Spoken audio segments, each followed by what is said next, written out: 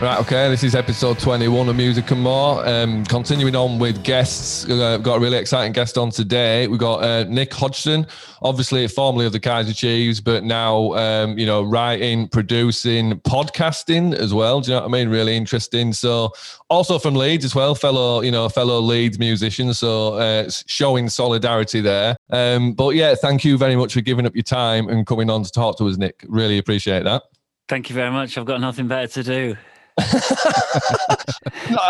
I'm presuming that's why you started a podcast, just like me. You know, exactly the same as. But what else are you going to do? Exactly. I mean, honestly, yeah, I'm very happy to be doing something. It's been in my diary for a couple of weeks. I've been like that. Great, finally, something in the diary.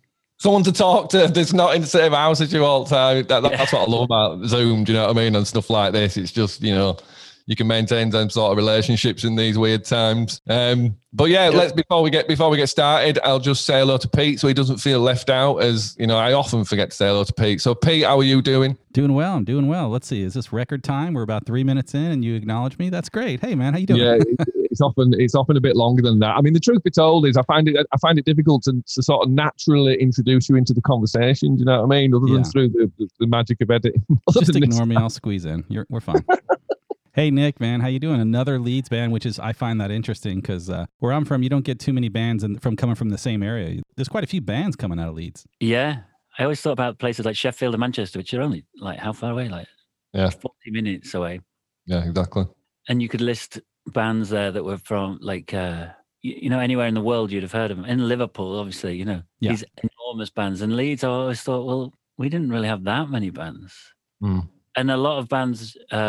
like I'm talking about world famous ones, you look at Manchester and you've got Oasis and the Stone Roses. It didn't have that scene, did it? It didn't have a really identifiable scene. No. It had goth, didn't it, in about early 80s? Yeah. Goth was big.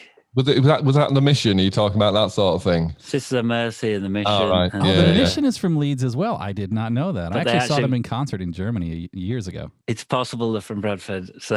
Oh, right, yeah, I actually had a few beers with those lads, as a matter of fact. Tony Perrin managed The Mission, our manager. He did manage The Mission as well. But yeah, I know what you're saying, Nick. Carry on. Sorry. Leeds was a big place for bands. Like there was always 10 million bands. Like you could go out at any night of the week, find a band, watch them, hang out with bands, and all that. But you couldn't. There wasn't really a lot. Who would you say were like big famous bands from Leeds? The music? Well, exactly.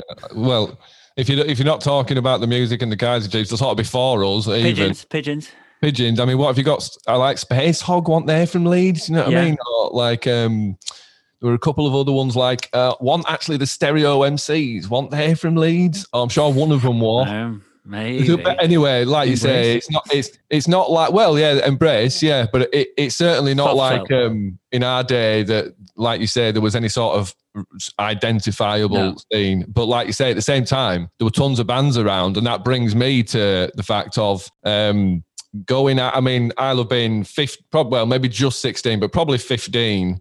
Seeing you guys as, I think you were Runston Parva back then at the Duchess one Friday or Saturday night. Do you know what I mean? I remember that vividly, actually. Wow. Probably one of my first times at any sort of live music. That my mate Rob Hurst took me to that, and yeah, man, it was a blast. Can you remember what year that was?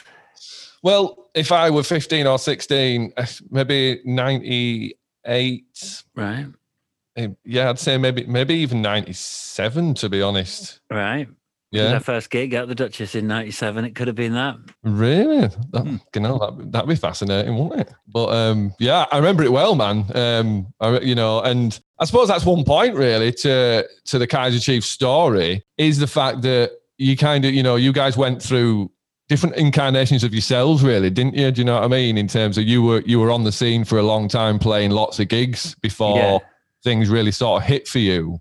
Yeah. So we'd, I think what it was just we wanted to be a big band. We looked at all the bands that we liked, and we wanted to be like that. We wanted to be. I remember someone saying back in like 97 or something, saying, "Who do you want to be as big as?" And for some reason, the Charlatans was our answer. I want to be as big as the Charlatans. And so every time we changed, I think we changed three. We were Runston Parva. We did quite a lot of gigs, sort of late 90s, and then about 2001 we changed to be Parva, and that was a bit different. We were like, because we started off as being like this mod band, because we were obsessed with being mods. And then that kind of just disappeared really. And then we were just like this sort of much heavier, like a rock band. But then our set, the problem was in 2001 when you saw our set, it was like shades of the mod thing, shades of indie, shades of Nirvana, shades of Radiohead, all in a 25-minute set. Right. And that at that point is the point to go, okay, stop, scrap it. It's not working. But actually we got signed, which is really strange.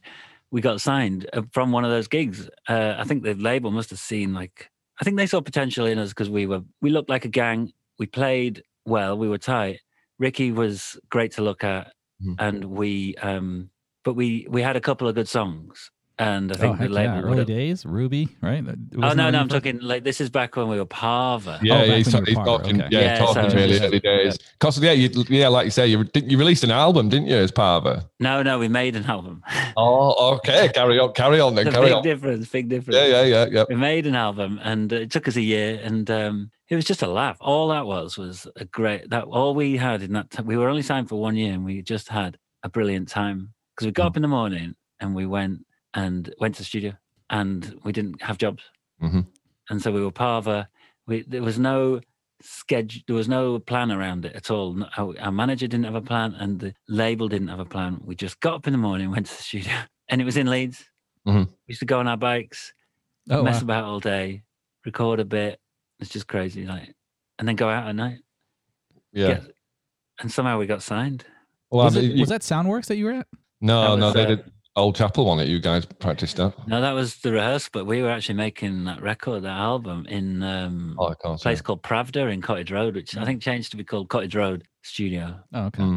It's just, you can tell by the way you talk about it, that you got a lot of fondness for those times when, you weren't as successful or whatever, when you were just starting off, that first taste of being signed, so to speak. Yeah, I think the best thing that we did was go on tour and learn a little bit about that. I remember our first ever gig on tour. So we'd done gigs in Leeds and everything, but our first ever gig on tour was in Lincoln at the Bivouac, or maybe the night was called Bivouac. Anyway, the Lincoln Bivouac. And there was 2 people in the audience and one fell asleep, and that is true. Really? But we were like... But that other guy had a blast. Yeah. They were so drunk. I think they were totally in the wrong place. They were just sat at the back, empty room, 2 people at the back, one fell asleep. And it was just a live rehearsal, really. But I love that. I mean, that's what you need. Yeah. Well, yeah. You need a lot of shit gigs. Yeah. Do you need them because it helps you appreciate the when you get better ones, or does it just build character? I think when you first go on stage, you'll know this, Adam. So you're in the rehearsals and you're playing, and everything sounds a certain way, and you're dead used to it. Yeah. I can remember the first time we got on stage, which is possibly the gig that you saw us in '97 at the Duchess, and when we walked on and I started playing the drums and nothing sounded familiar.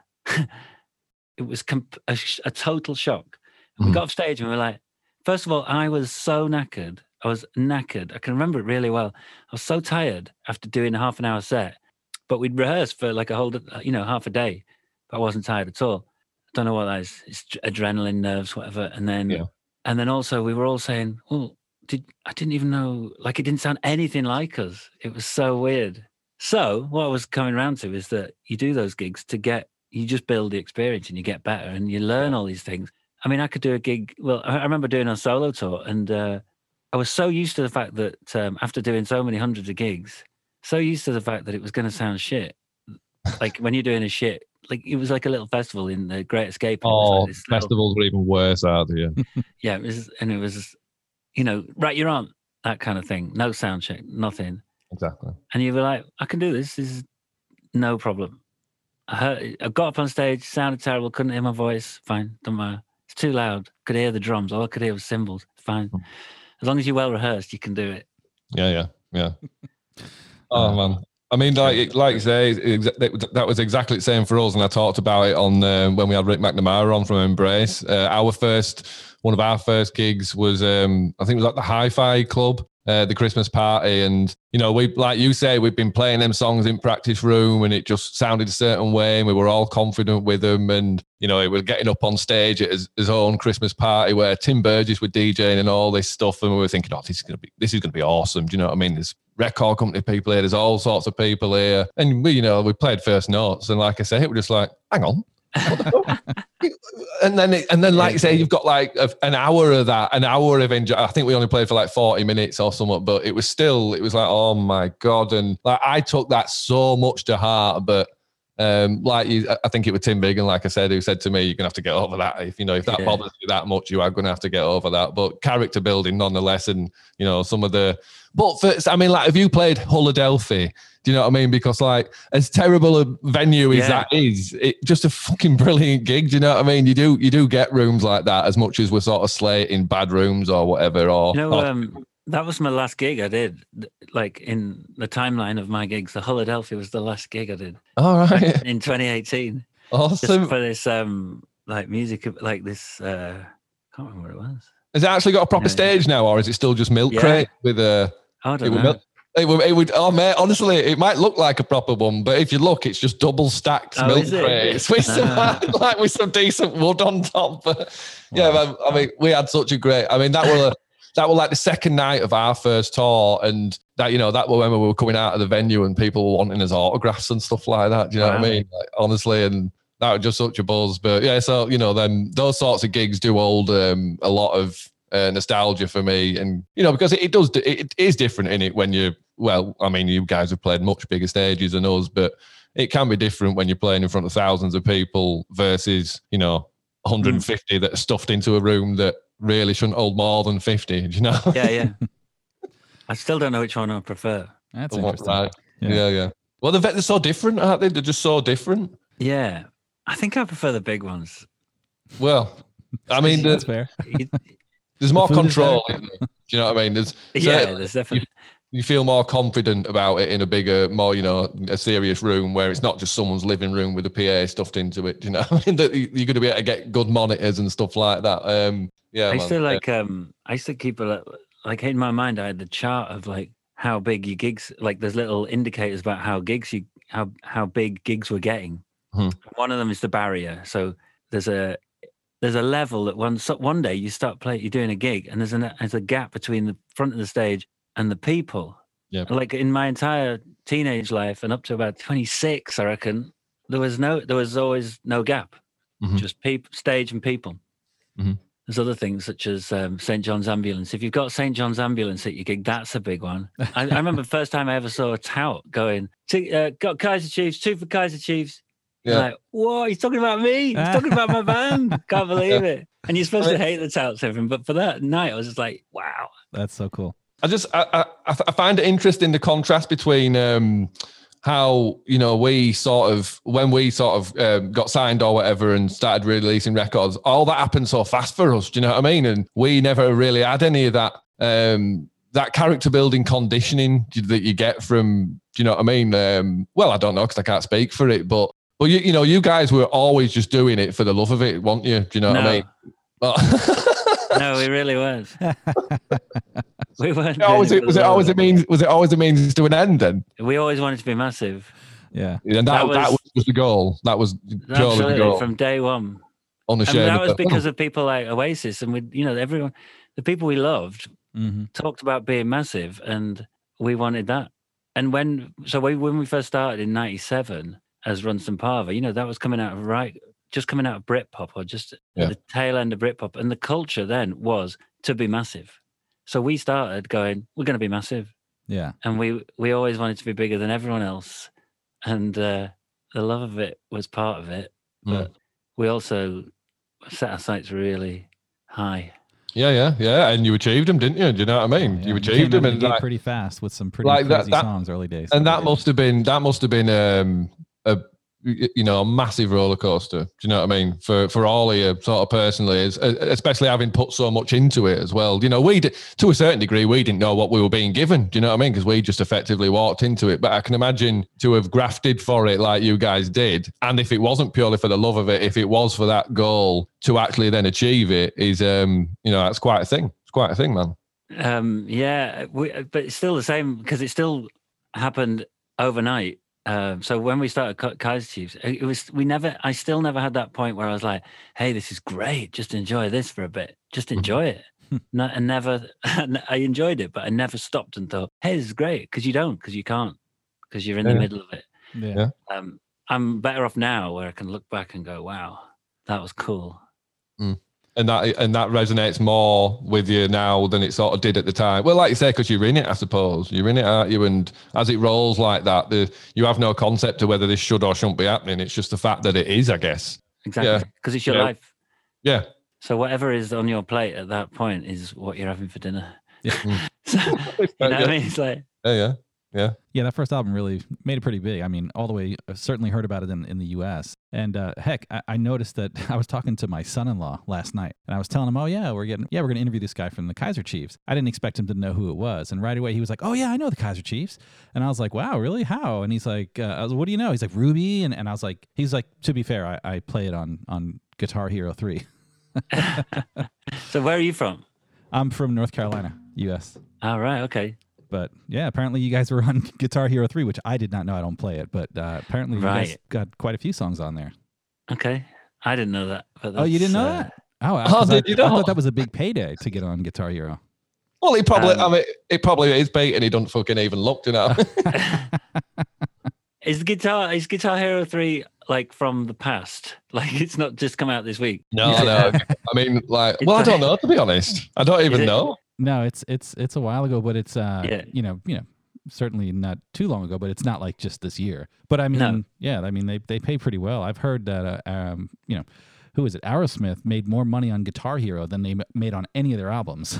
Cool. Well, I guess that's one of them sort of yardsticks in it again. Do you know what I mean? Like you're talking about the gap and then the barrier, and it's like, oh yeah, and now we've got a song on Guitar Hero. Do you know what I mean? If you got a song on Guitar Hero, do you know what I mean? But that's the point, innit? Ultimately, you guys went stratospheric, and like you say, it happened overnight, and that it was a wild ride for us, but it can't have been anything to the scale of what you guys experienced, really. Do you know what I mean? Although, a band is a bubble in it, and I'm presuming it was the same for you guys, just like a gang. I think we probably had loads of shared feelings and experiences, really. Do you know what I mean? In terms of how it feels in the band and when you're right in the middle of it. Because I mean, the other people don't really understand as well what it's like to be in the middle of it. Certainly. I mean, I loved all the. I liked all the chaoticness of it. I didn't love the touring so much, but I loved doing gigs. Mm-hmm. And because I hate traveling. I love the buzz of the gigs on the when the doors open. Yeah. And you go and have a look and look around from the curtain from behind the stage and have a look, see all the people. Feel it building, the excitement. I mean, I did enjoy the fact that and appreciate the fact that it was totally cool that all these people have come out of the house and come to see us, bought a ticket, and we're excited about it. Mm-hmm. It was amazing. So what made you walk away from it then? Oh, a ton of things. Loads of things. I was never in it. I never wanted to do it forever, and I wanted to be a studio guy. I was into the studio so much, and I used to love making albums. And then you'd be making an album, and as soon as you finished it, at that point you were like, "Oh man, I've just made this album, and now I've bought myself a year and a half on the road." Mm-hmm. And you're like, I don't want to do that. Yeah. I want to do an album or just record or write with other people or whatever, and just not. Well. It's a poison chalice, I think. It certainly was for us, because take our first album for example, and how long we toured that for. We toured it for 2 or 3 years, non-stop. Do you know what I mean? And it's that double-edged sword of you're hot right now, so you get round and do where you wanted. But that the way we wrote specifically, it gave us no time to write anything new. And like yourself, I'm very, certainly then I am now very much someone who sort of likes to get into the studio, because ultimately for me anyway, it's just where you can be the most creative, because you can fucking capture it all. Do you know what I mean? Yeah. And I like writing songs, and I found that you had sound checks to sort of do new songs and everything, but I don't think one song that we did in sound check or one song that I wrote on the road actually made it onto a record. I'm not sure, but I don't think they did.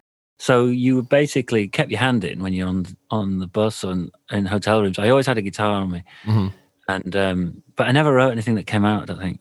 So then you've got like that year or year and a half where you just haven't written a song, and that's not for me really. I want to do new stuff. As soon as the old stuff's done, as soon as one album's done, I want to do the next one. Yeah, you move on from it. You move on from it in your own mind as well. Yeah, like I never listen to it. Yeah, and it's like closure on it, innit? Do you know what I mean? And like, no, I agree with that totally. But so that's something that's interested me as well is the writing dynamic that you had in the Kaiser Chiefs. Do you know what I mean? And sort of how you approach writing songs really, and how that changed. Do you know what I mean? The conscious decisions that went into that to go right. Do you know what I mean? I've got this huge bag of mini discs, which actually shows that there's about 200 mini discs here, and they're all full, and they've got like 74 minutes on.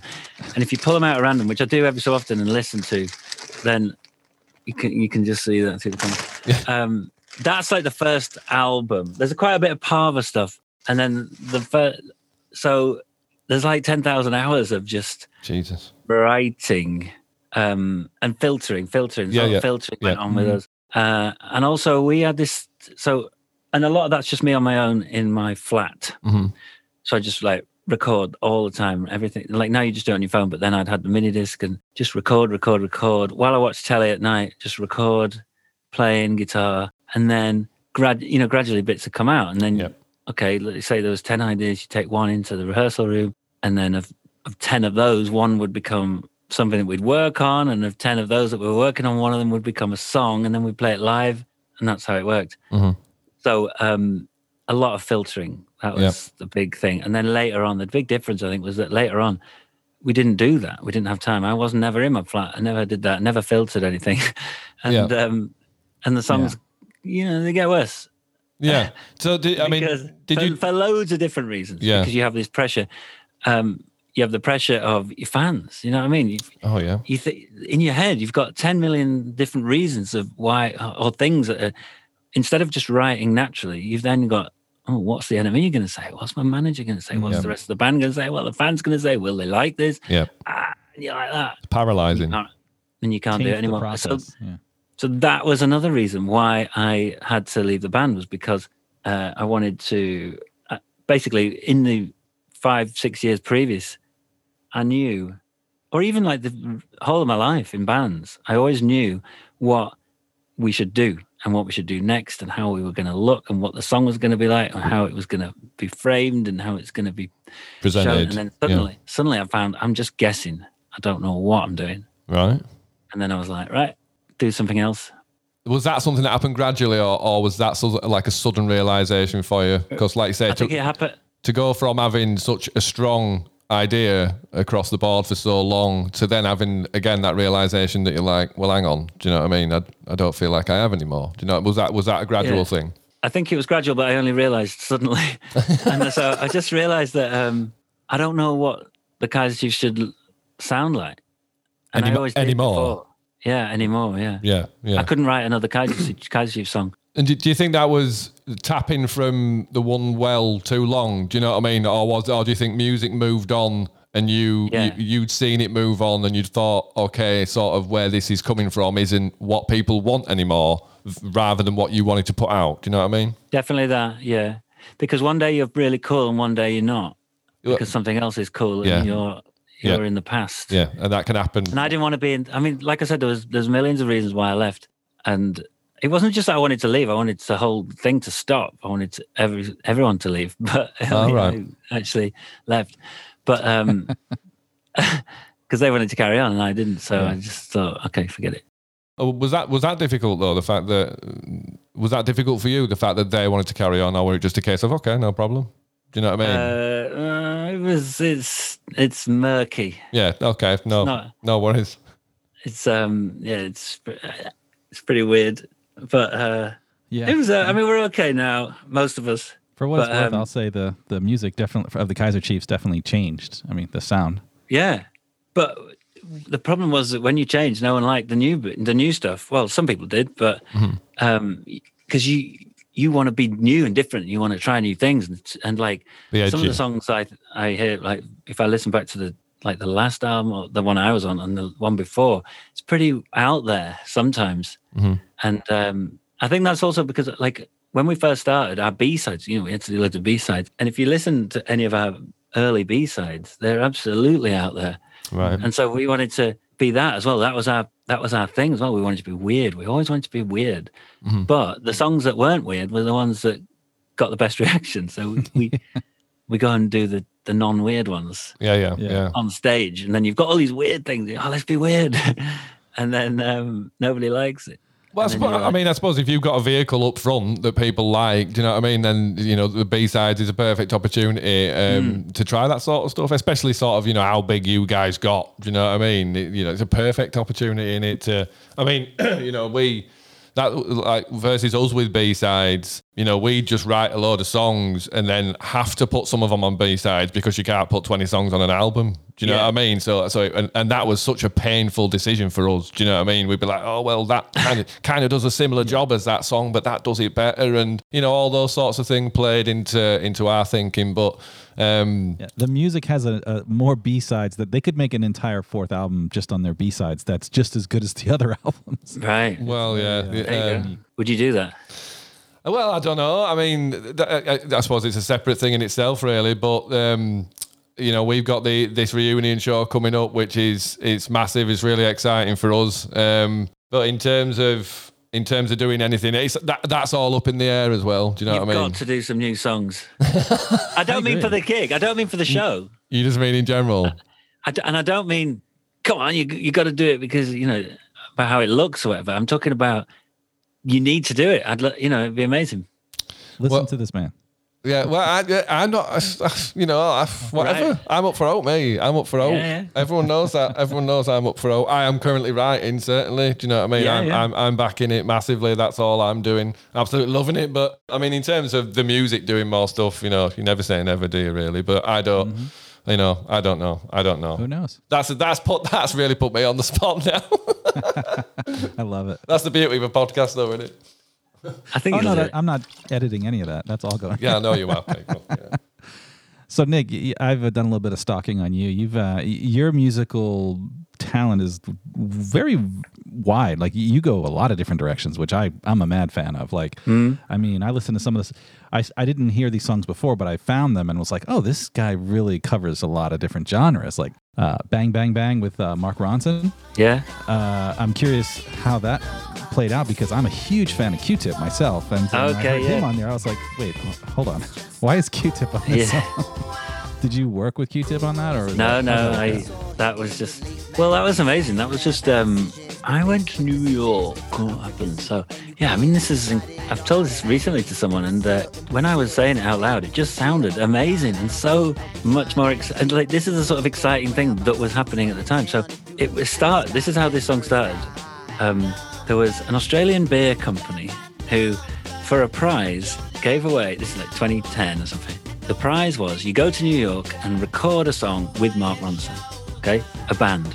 This is I don't know how you do it, but you did, that was the prize. And then Mark Ronson contacted me and said, do you want to come to New York and help me with this band? And like, when you're in the middle of the storm of being in a really famous band, that email comes along and you go, yeah, that sounds good. Yeah. Let's do that. Yeah, let's do that. Now, if that email came in my inbox, it would be the best thing that's happened to me in about 3 years.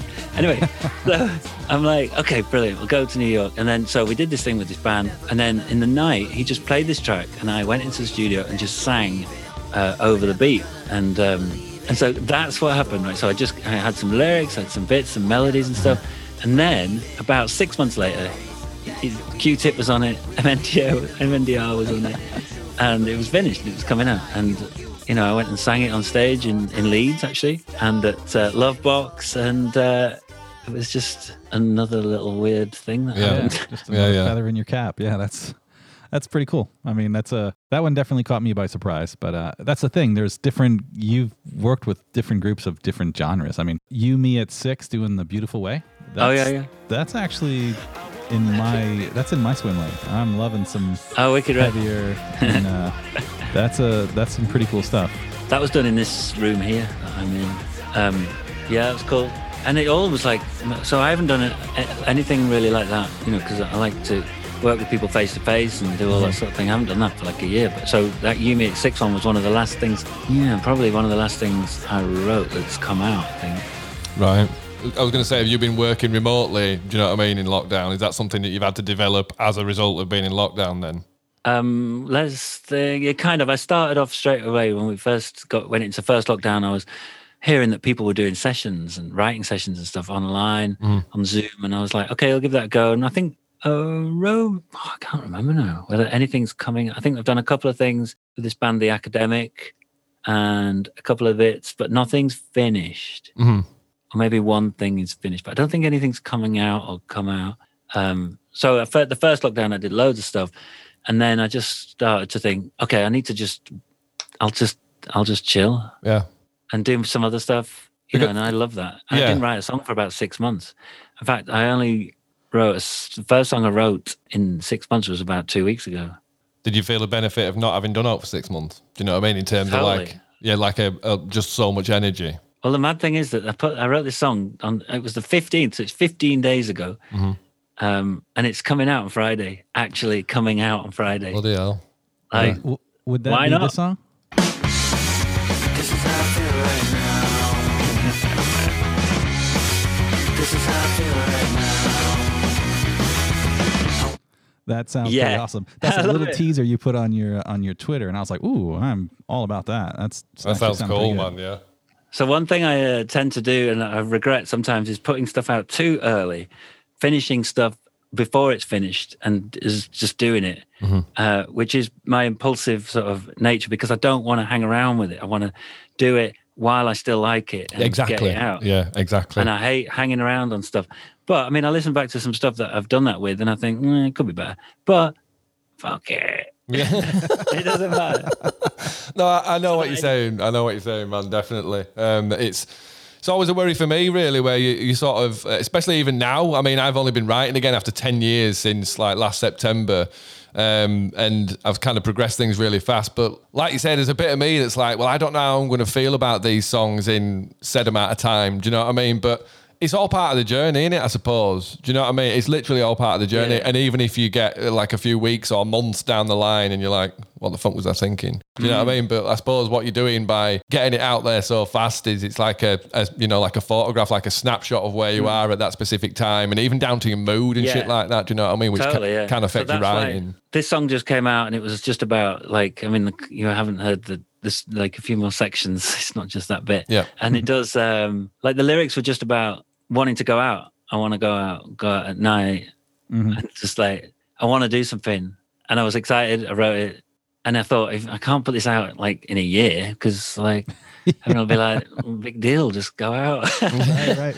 Oh, I see what you're saying. Yeah, man. Yeah. Yeah, so it had to come out fast. Yeah. I kind of feel like I might in the future, because like I put a solo album out, and even that was fast. I didn't take very long to do it, but I think there was so much pressure on that day when it came out that I didn't really enjoy that too much. I liked the writing, and like I like the gigging and stuff, but I felt a terrible stress in that week. It was awful. So what I was thinking now, I might just put out this song and then in a month put another one out in 6 weeks. Yeah. And also because of the way that the music like is consumed these days, you don't I don't think this is a really good thing, because it might lower the standards to which you are setting yourself, but people, if they don't like it, it disappears pretty fast. Yeah, man. Yeah. That was my question for you. So like, I've pre-registered for the song. You guys, anybody that likes it can actually go on and pre-save the track, and you can get it as soon as it comes out.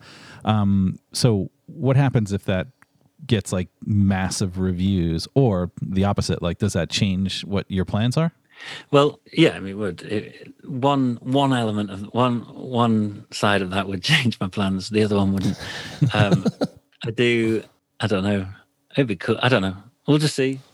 I mean, where does your love lie nowadays? Do you know what I mean, in terms of writing or producing for other people's music, or indeed writing other people's music? Do you know what I mean? Is there a particular area where you feel or you see yourself focusing more, or do you enjoy sort of spreading your talents around, so to speak, in that degree? Well, unfortunately, I'm so I can never settle on one thing, because I get so into one thing. Like one of the things I really, really love, and you don't do it very often, is producing a band in a proper studio. Yeah. So you know, with and the production. I'm not talking about sitting on the computer and programming. I'm talking about nurturing the takes, getting the best out of people, and exactly, you know, thinking, oh, that we could maybe go to that a bit faster, and doing that whole school production, which is my favorite thing to do. All right, okay, that's interesting. With other people, sitting down with other people's music with them and going, yeah, I love that. I could produce bands. I'd love it. Well, I mean, that was a really fascinating experience for us when we made our first album and we got Jim Abbis up. Do you know what I mean? Like, and you know, sat down with his ideas, and he will, like you say, we're very much like, let's just go in practice room, play through it, and I'm going to throw things at you, like, you know, maybe this bit shouldn't happen there, and that needs to be shorter and all that stuff. But it's amazing, isn't it, how you can have something, certainly I found anyway, you can have something that's got so much energy and so much potential in that, and just little subtle things, you know, suddenly make it all make sense. Do you know what I mean? And so is that something that you're chasing, or that you enjoy to sort of, you know, reveal for people, so to speak, in their ideas? I think it's easier to hear somebody's song when you're not involved. So there's so many times. So I can't do that with my own stuff. So I do find it quite easy to hear a song and go, okay, well, we'll just shuffle that, do this, that. Yeah. And then that'll be better. Now play it. 1, 2, 3, 4. Yeah. And that's cool. I love that. And I always used to do that when we first started the Kaiser Chiefs. Because it was a new thing and it felt like we were writing for somebody else as well, which is cool. So that's why it felt so easy to write for. How do you mean? Felt like you were writing for somebody else? Because we just started, because we'd been in a band together for a long time. Yeah. And we were called Parva or Runston Parva for 5, 6 years. And so suddenly we were called Kaiser Chiefs. And we had these sort of new rules, which were like, okay, we're not going to wear jeans, right? Like a manifesto amongst yourselves almost. Yeah. And so it became, all right, we're writing songs for this thing. Oh, I see. That's fascinating. It's like a vehicle. And it was so easy. I remember so well just thinking and saying to Ricky, this is easy. That's interesting. Well, I mean, and then it just becomes impossible. Well, yeah, and it's exactly the same for us. And me and Rob had conversations like that. I mean, obviously in a very different way, but I mean, you guys almost captured that sort of football chant thing. Do you know what I mean? But sort of put into lad culture. Do you know what I mean? Like you had Oasis with massive tunes in lad culture, but sort of almost introducing that football chant chorus. Do you know what I mean? That's kind of how it felt to me anyway. Yeah, like Oh My God. I remember when we first put out Oh My God, we decided to promote it through Leeds United, and we made a load of flyers, and I think our manager got in touch with the club and started seeing how we could make this work as a sort of cross promotion, because we thought every week there's 30,000 people going to one place. Yeah, man. They'll probably like this song, and if we can link ourselves in with the club, then you know that's a really good way. I know that the music didn't do that on purpose, but it's interesting that some people have shared that when there's a certain soccer game playing, that they'll play "Welcome to the North," which I think is appropriate, right? Yeah, man. Yeah, totally. That's actually pretty cool. Yeah. It is good. I mean, I think there's a lot of crossovers between football and music, obviously, because the audience, crowd. That tribal element. It still instills the same sort of feelings in people, doesn't it? You know what I mean? If someone slags your favourite band off, do you know what I mean? Yeah. that sort of tribal element to it. But yeah, I just think it's really fascinating that you kind of saw something, and I mean, did you see something and tap into it, or did something fall on your head and you were like, oh, look at this? Do you know what I mean? Like, do you know what I'm saying? Was it sort of formulaic in your own head? Was it? Because obviously you were the one that had the idea for the image. It was me and Ricky really who had all the scheming kind of ideas. Right, I see. We definitely spent a lot of time in the pub, and I had a book. I was famous for having not famous for having these little red books. Like I've got some down here. Just little notebooks. Yeah, little notebooks. And I used to go to the pub and have my notebook, and we would just, sort of have drinks and talk about the band and design this whole thing, because obviously we've been doing it a long time and we'd had zero success really. Yeah. So we had a lot to experience to draw on there and go, well, we knew instinctively why something wasn't working, and how when we do the Kaiser Chiefs, how that is gonna, just from instinct, we knew that, okay, let's not do that. Yeah. Let's do that. So I'd write it all down, and it became, I don't know, it became a blueprint. A blueprint. Yeah. For what? And pretty narrow as well. It wasn't. We didn't want to be dead broad about it. We wanted to be. Yeah. Okay, we are this. Yeah. 1978 to 1982 and nothing else. Yeah. And I guess when you have something that potent and you can recognize it, certainly consciously as well, it's an untapped, it's a resource that's going to keep going. Although you would think so, but for a period of time anyway, when something like that, when you stumble across it, it must be an amazing feeling. Yeah. But I mean, it's still interesting to me that, did you ever lose heart across the time when you weren't, one of the biggest bands in the country? Do you know what I mean? Did you ever lose heart across that time when you were still on that early journey? And it was was it the prize that kept you going then? It was. I definitely had a bit of that where I had to convince, because I was like, that I didn't have that thing where it's like the belief, the sort of that you read in self-help, and it's like, believe in yourself. It was genuine, like weird premonition almost. Something like that. Mm-hmm. I just knew it was fine. I never got worried. I always thought it was going to be fine. I don't know Sounds how like or why. Confidence. I mean, there's nothing wrong with that. Yeah, maybe. And I do remember having to cheerlead the rest of the guys in different ways to try and... I remember once playing a demo because I always looked for validation. I wasn't like an idiot going... Dictator. Listen, like I'm amazing. Like, it was always like, hey, I'm amazing. Listen to this. Do you think it's amazing? Yeah, I love that. Yeah. All right.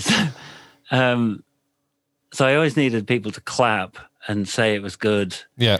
And so I would. Yeah. So there's this one time where I used to DJ at the Cockpit, and I was in this little room where I was playing new music, and there was like a scene. There was a few like 18, 19, 20-year-olds.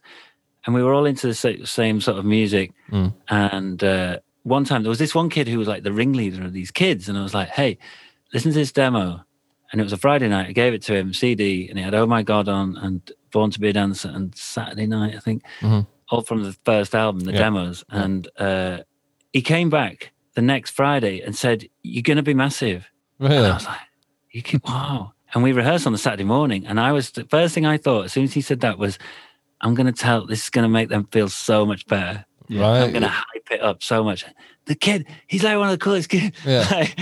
Like, he thinks we're going to be massive, right? I don't know if it worked, but, I need something to keep me going, even though I still believe, but, these little things are what you're looking for. Exactly. And so then I shared that with everyone. And then, I knew that I had to keep everybody excited. Not so much Ricky. I think Ricky had belief, and then the others just believed in us. Yeah. Which is... honestly, a brilliant thing as well. I mean, it's hard to believe in people. Interesting parallel there. Adam goes off for 10 years, doesn't do anything, comes back because they did this Twitter listening party, and starts to like listen back to the music and starts to like try to play music again. And it was an interesting time to be part of, because here's this guy who's ridiculous on guitar and just really talented, and he's like creating songs, but he's not aware that he's good. And it was just that thing of like, dude, you're really good. Like, what's wrong? How do you not know that? Well, no, I mean, I'm the same as Nick in the sense that, don't get me wrong, when I'm making that shit and I'm writing that stuff, I think, I love this. In my own head, this is fucking great. This is banging. But that is not the same as then other people believe in it, because obviously when you're writing it as well, and especially me, it's quite emotional stuff that I write, it comes from somewhere, do you know what I mean? So I always think, am I clouded by sentiment? You know what I mean? Am I clouded by sentiment on that lyric? Do you know what I mean? And all that stuff. So yeah, I look for that same validation too, where, and I've, paranoid about my voice and all that stuff. That was the main thing where I was like, sort of almost apologetic. Do you know what I mean? It's like, listen to this, I'm sorry. Do you know? I'm sorry about my voice. Before I start, I'm sorry about my voice. But the song's great, innit? Do you know what I mean? And then people were like, fuck you, what are you on about, man? Your voice sounds really cool. And it's like, so like you, I look for those little bits of validation and I fucking feed off it. Do you know what I mean? It's what I eat. Yeah. It's what I absolutely eat. And I've always needed that in my life as a character anyway. Something to look forward to. Don't matter if it's, you know, next week or in 6 months or next year. As long as there's something that I know that's going to be happening that, you know, is that brings that level of excitement into your life. And that's what I found, and you'll have found exactly the same, I'm sure, in that when your band kicks off, it's like, you know, every day, exciting thing, massively exciting thing. And then it can become like, oh yeah, exciting things happen all the time, whatever. But yeah, it's a ride that we both know well, I suppose. Yeah, definitely. It sounds very familiar, that. Yeah. And are these songs that you're writing for like now, or is it you talking about back then? No, now I've probably written about 30 songs. I'm planning on releasing a solo album. I've got no time I've got no time frame on it. But like I said, I've got about 30. Probably about 10 or 12 of those are really, really strong. The rest kind of need developing. But I'm also doing a soundtrack album as well. Working, you know, soundscapes and shit like that. Just taking any creative opportunity I can right now, to be honest. Having, you know, just sort of effectively been in the wilderness for so long. So yeah, have you not been doing music? No, mate. No, not for 10 years. No, when the music split up, you know, for various reasons, it cut me pretty deep, and I effectively just disappeared. You know, I didn't have anything to do with anyone from the band or music in general, to the point where even listening to music I found difficult, so I kind of stopped listening to music as well, and I became a gardener, and I've been gardening with my mate for 7 years now, and yeah, the listening part stuff happened, and I started writing, and I just love it again. Do you know what I mean? Just like proper reborn. Wow. I was a gardener. Good podcast. You was a gardener as well? Yeah, I was. Oh, that's interesting. Sign of a good podcaster here. Nick switched from the interviewee to the interviewer. Yeah, man. But I mean, has transitioned into asking you questions. I find it interesting. I mean, I'm doing basically what I do on my podcast, but with you now. Yeah. But I often think, because I talk about myself a little bit in the podcast, and I think, oh no, I shouldn't do that. But actually, it's a podcast. It's not. It's not. Like a chat show. Yeah. Conversation. No, I mean, you know, and I had that same battle with my YouTube videos, mate.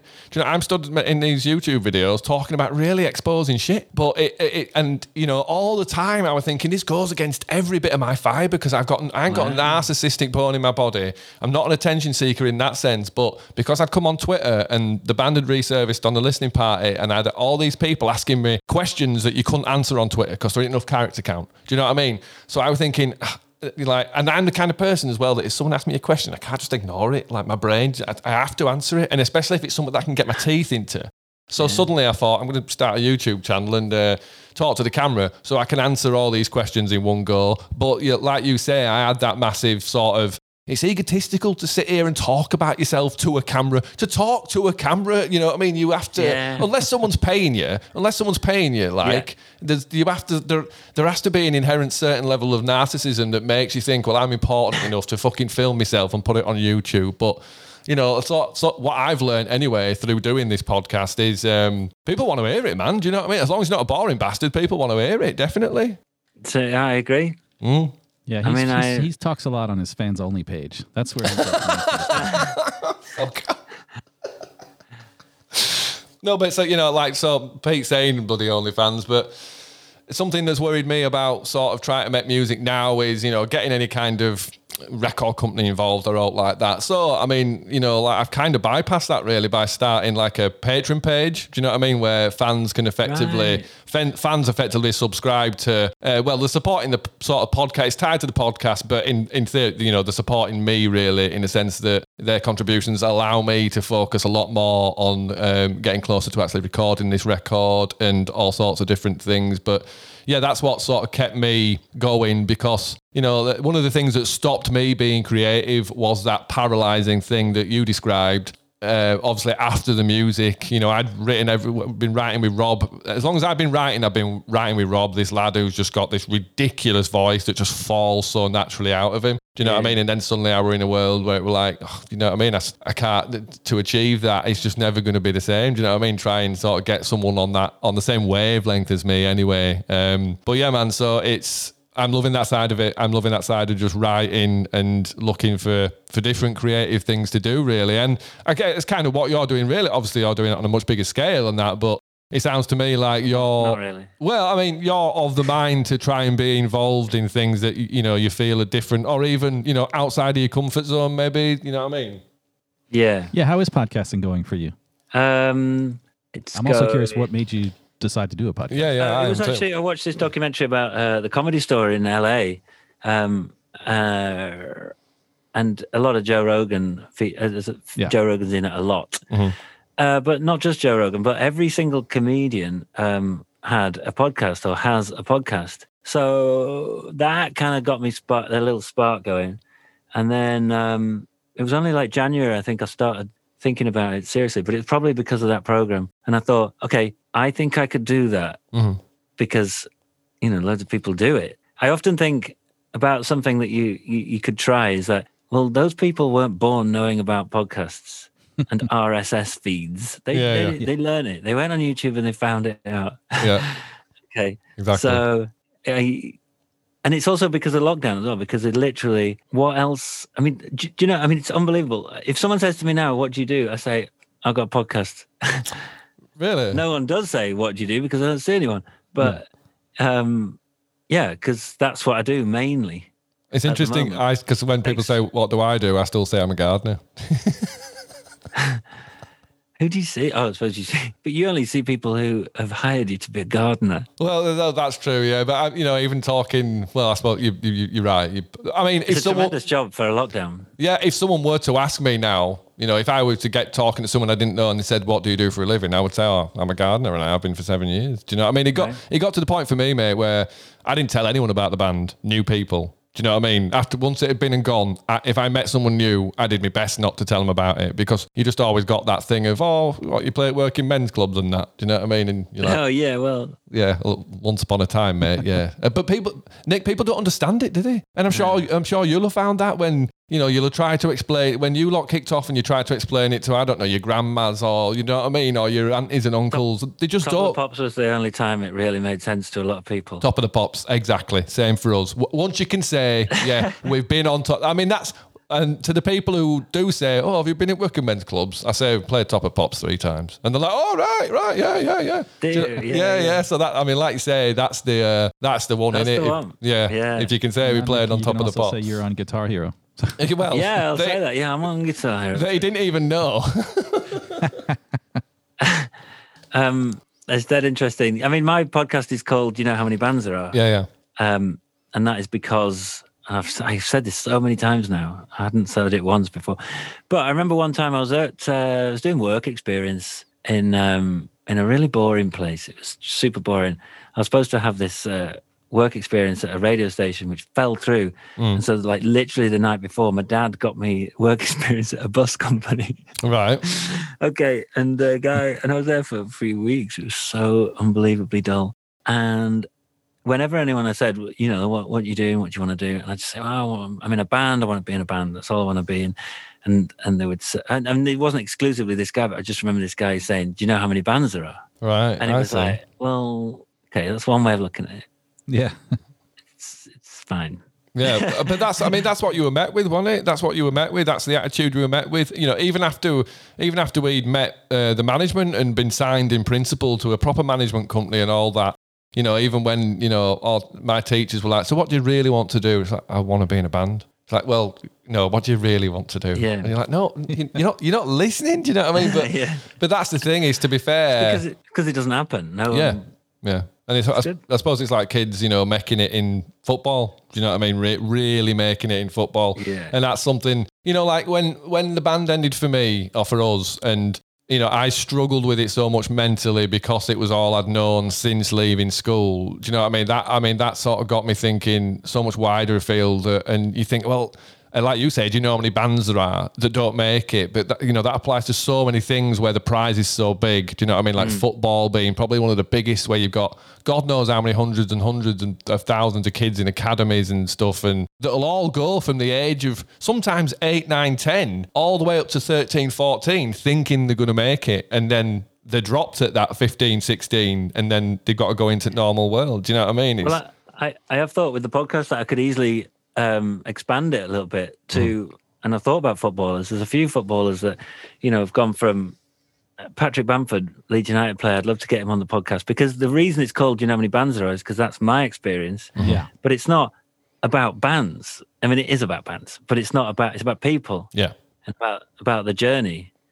So you find anyone like that, and I'd love to have them on, maybe like season 2. Yeah, man. Ooh. Well, that's what I mean. Podcast for me, so what I'm learning about them anyway, is that it's just an interesting conversation. Do you know what I mean? And like you can think, I mean, like, so for example, the Kaiser Chiefs, you had this really strong identity and a brand around what you were doing. Whereas on a podcast, for me, you could be talking to a footballer about the heights, and then the next week you could be talking to, I don't know, a fireman who saved someone or something like that. Yeah. Do you know what I mean? Anyone who's got a story, really. Yeah, just an interesting conversation. That's what's, and especially in lockdown, I think that's what's become more focused is the human element of life in general. Do you know what I mean? Not to sound too cliche, but people love human stories, genuine human stories. Do you know what I mean? I think the great, as long inspirational. Yeah, as long as they come from a true place, I think they're absolutely gripping. Do you know what I mean? And I certainly think that your story is one of those, especially,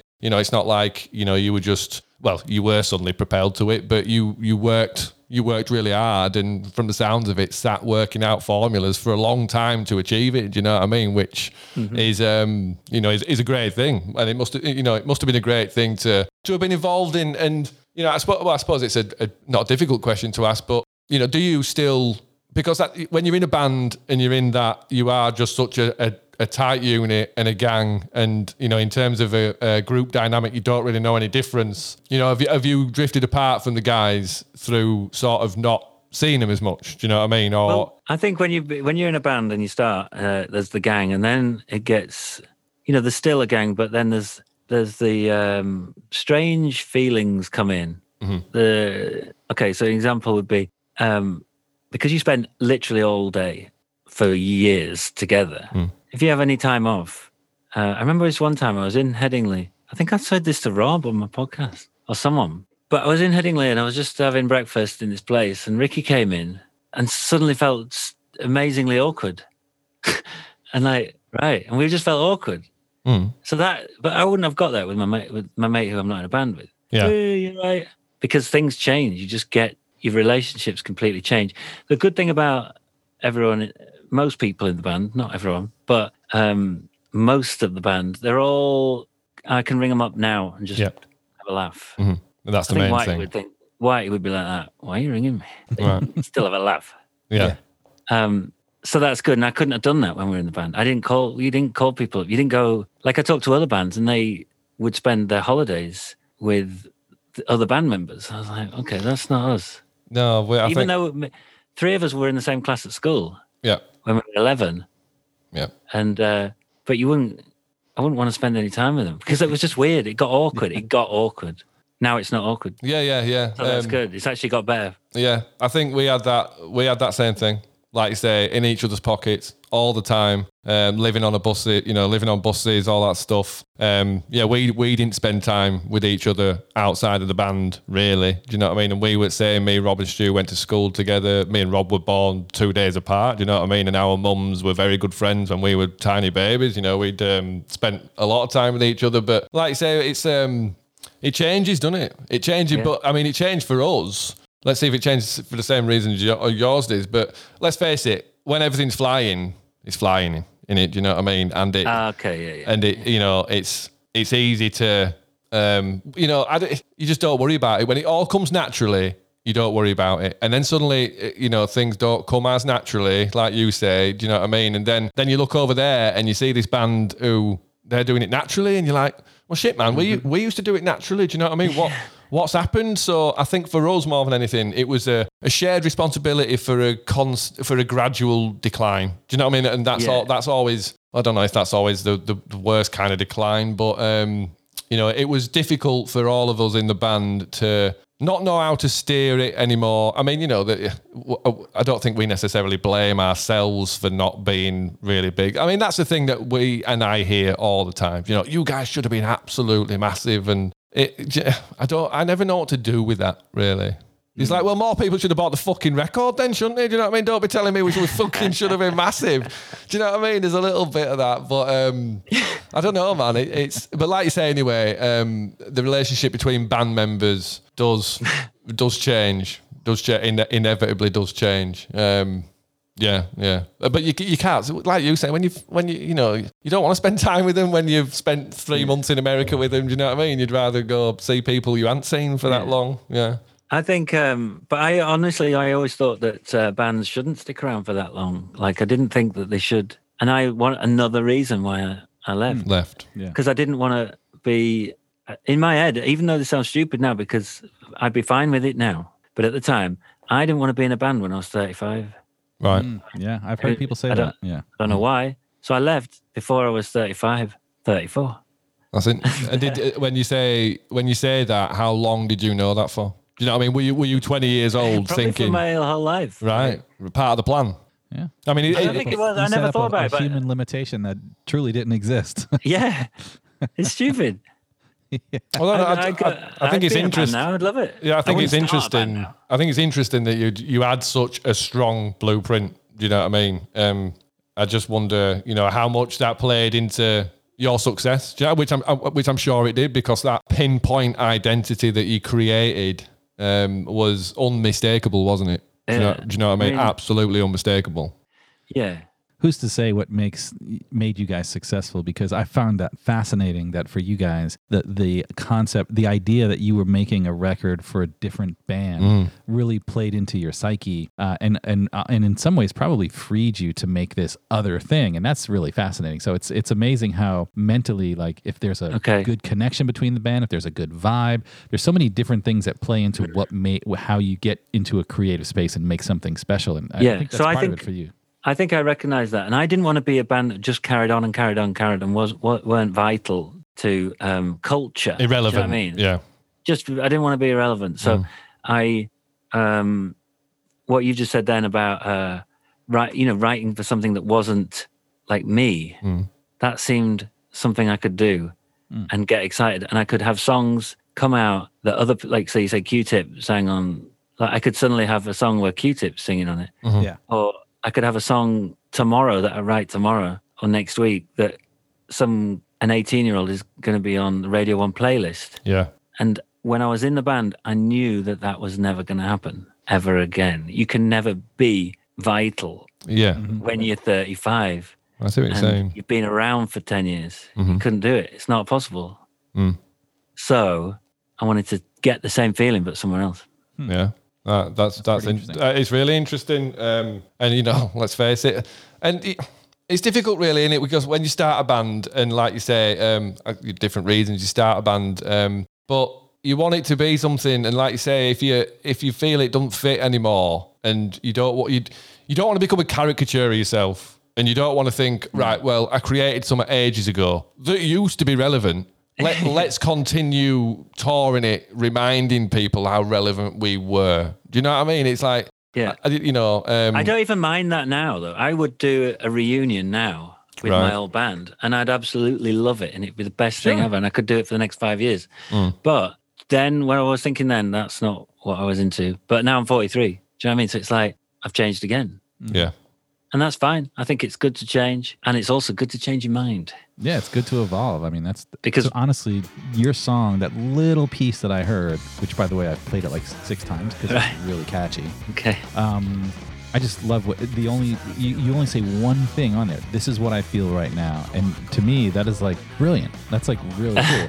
It could talk about the fact that, this is what I feel right now because we're in COVID and this is how I feel right now. But it's kind of like, I don't know, in my opinion, maybe I'm overthinking this, but it almost seems like you've evolved and this is how you feel right now. And it's okay. Yeah. I'm going to make this because this is what I'm feeling right now. And I'm okay with putting something out. This is what I feel right now. I don't know. And also, so the reason I sang that lyric as well was because the guitar, for the last few weeks, I've been playing the drums and I've been playing loud and fast. And it's because of, you want to do something, right? So, and I've been listening to Nirvana, and because it's a way of releasing. Channeling. I played this guitar here, and I played as fast. It's the fastest song I've ever done, and I wanted to play really, really fast. Right, deliberately, 208 BPM, which is really, really fast. Let's hear it. I can try it. I can't quite remember because I always forget things.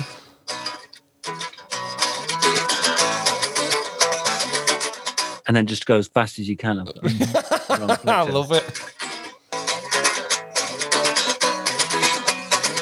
And then I had the challenge of...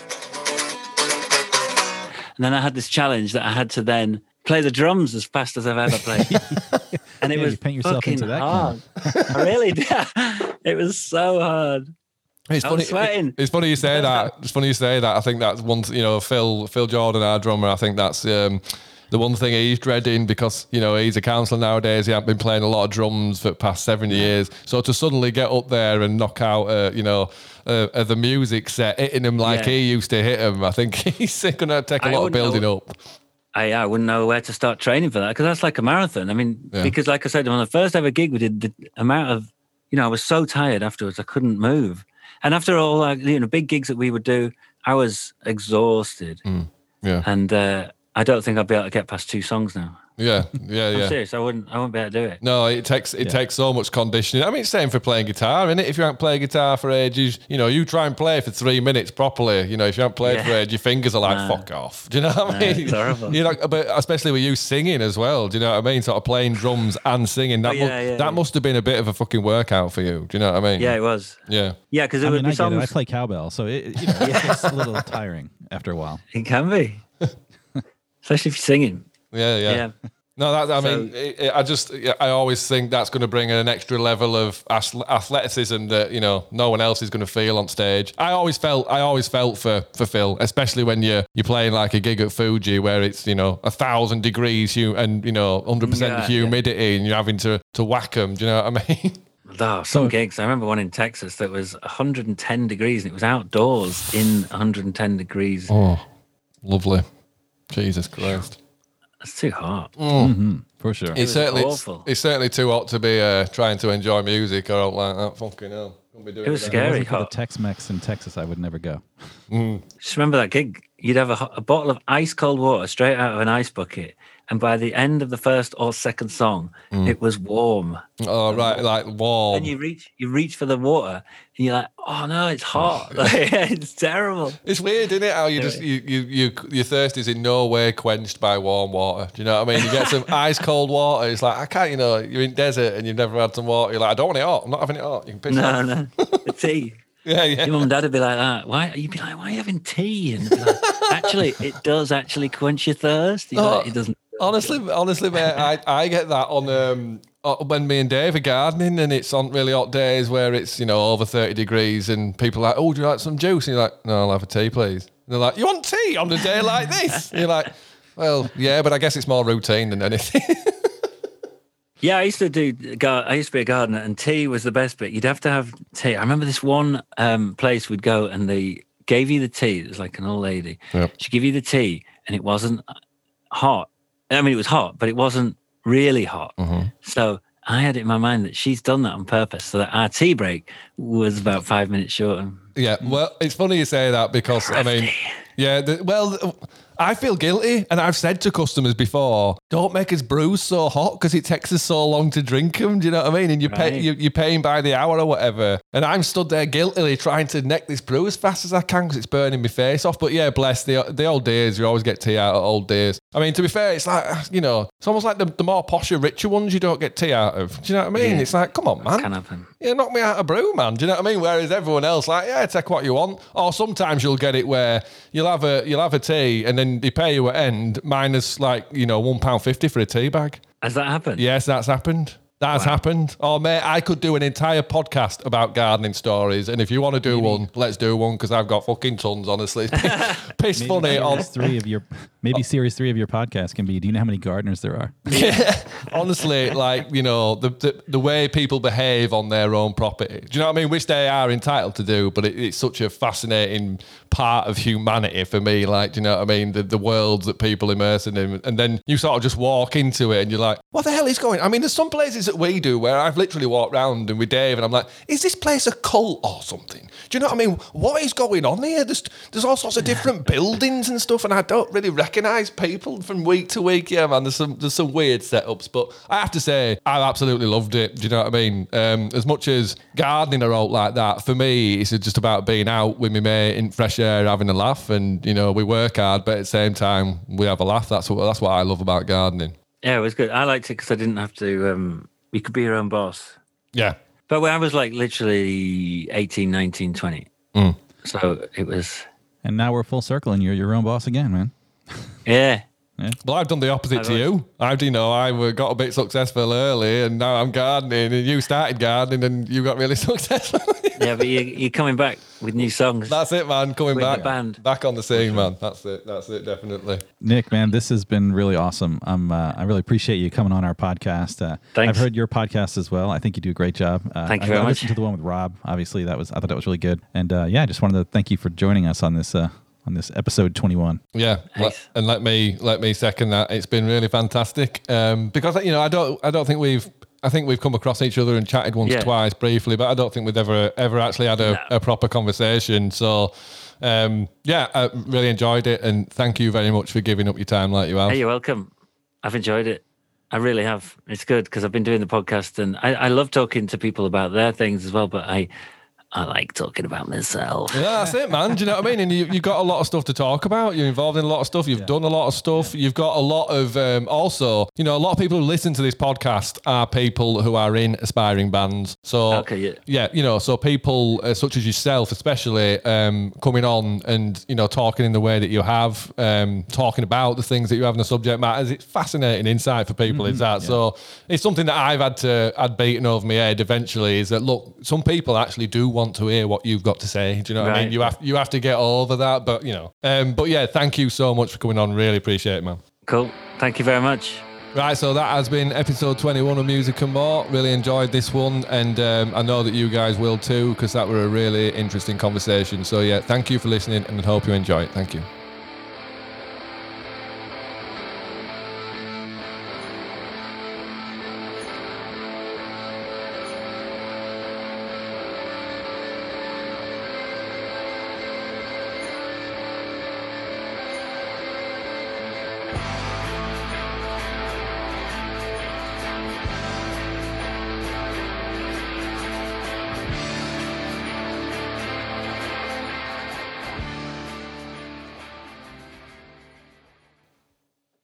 There it is.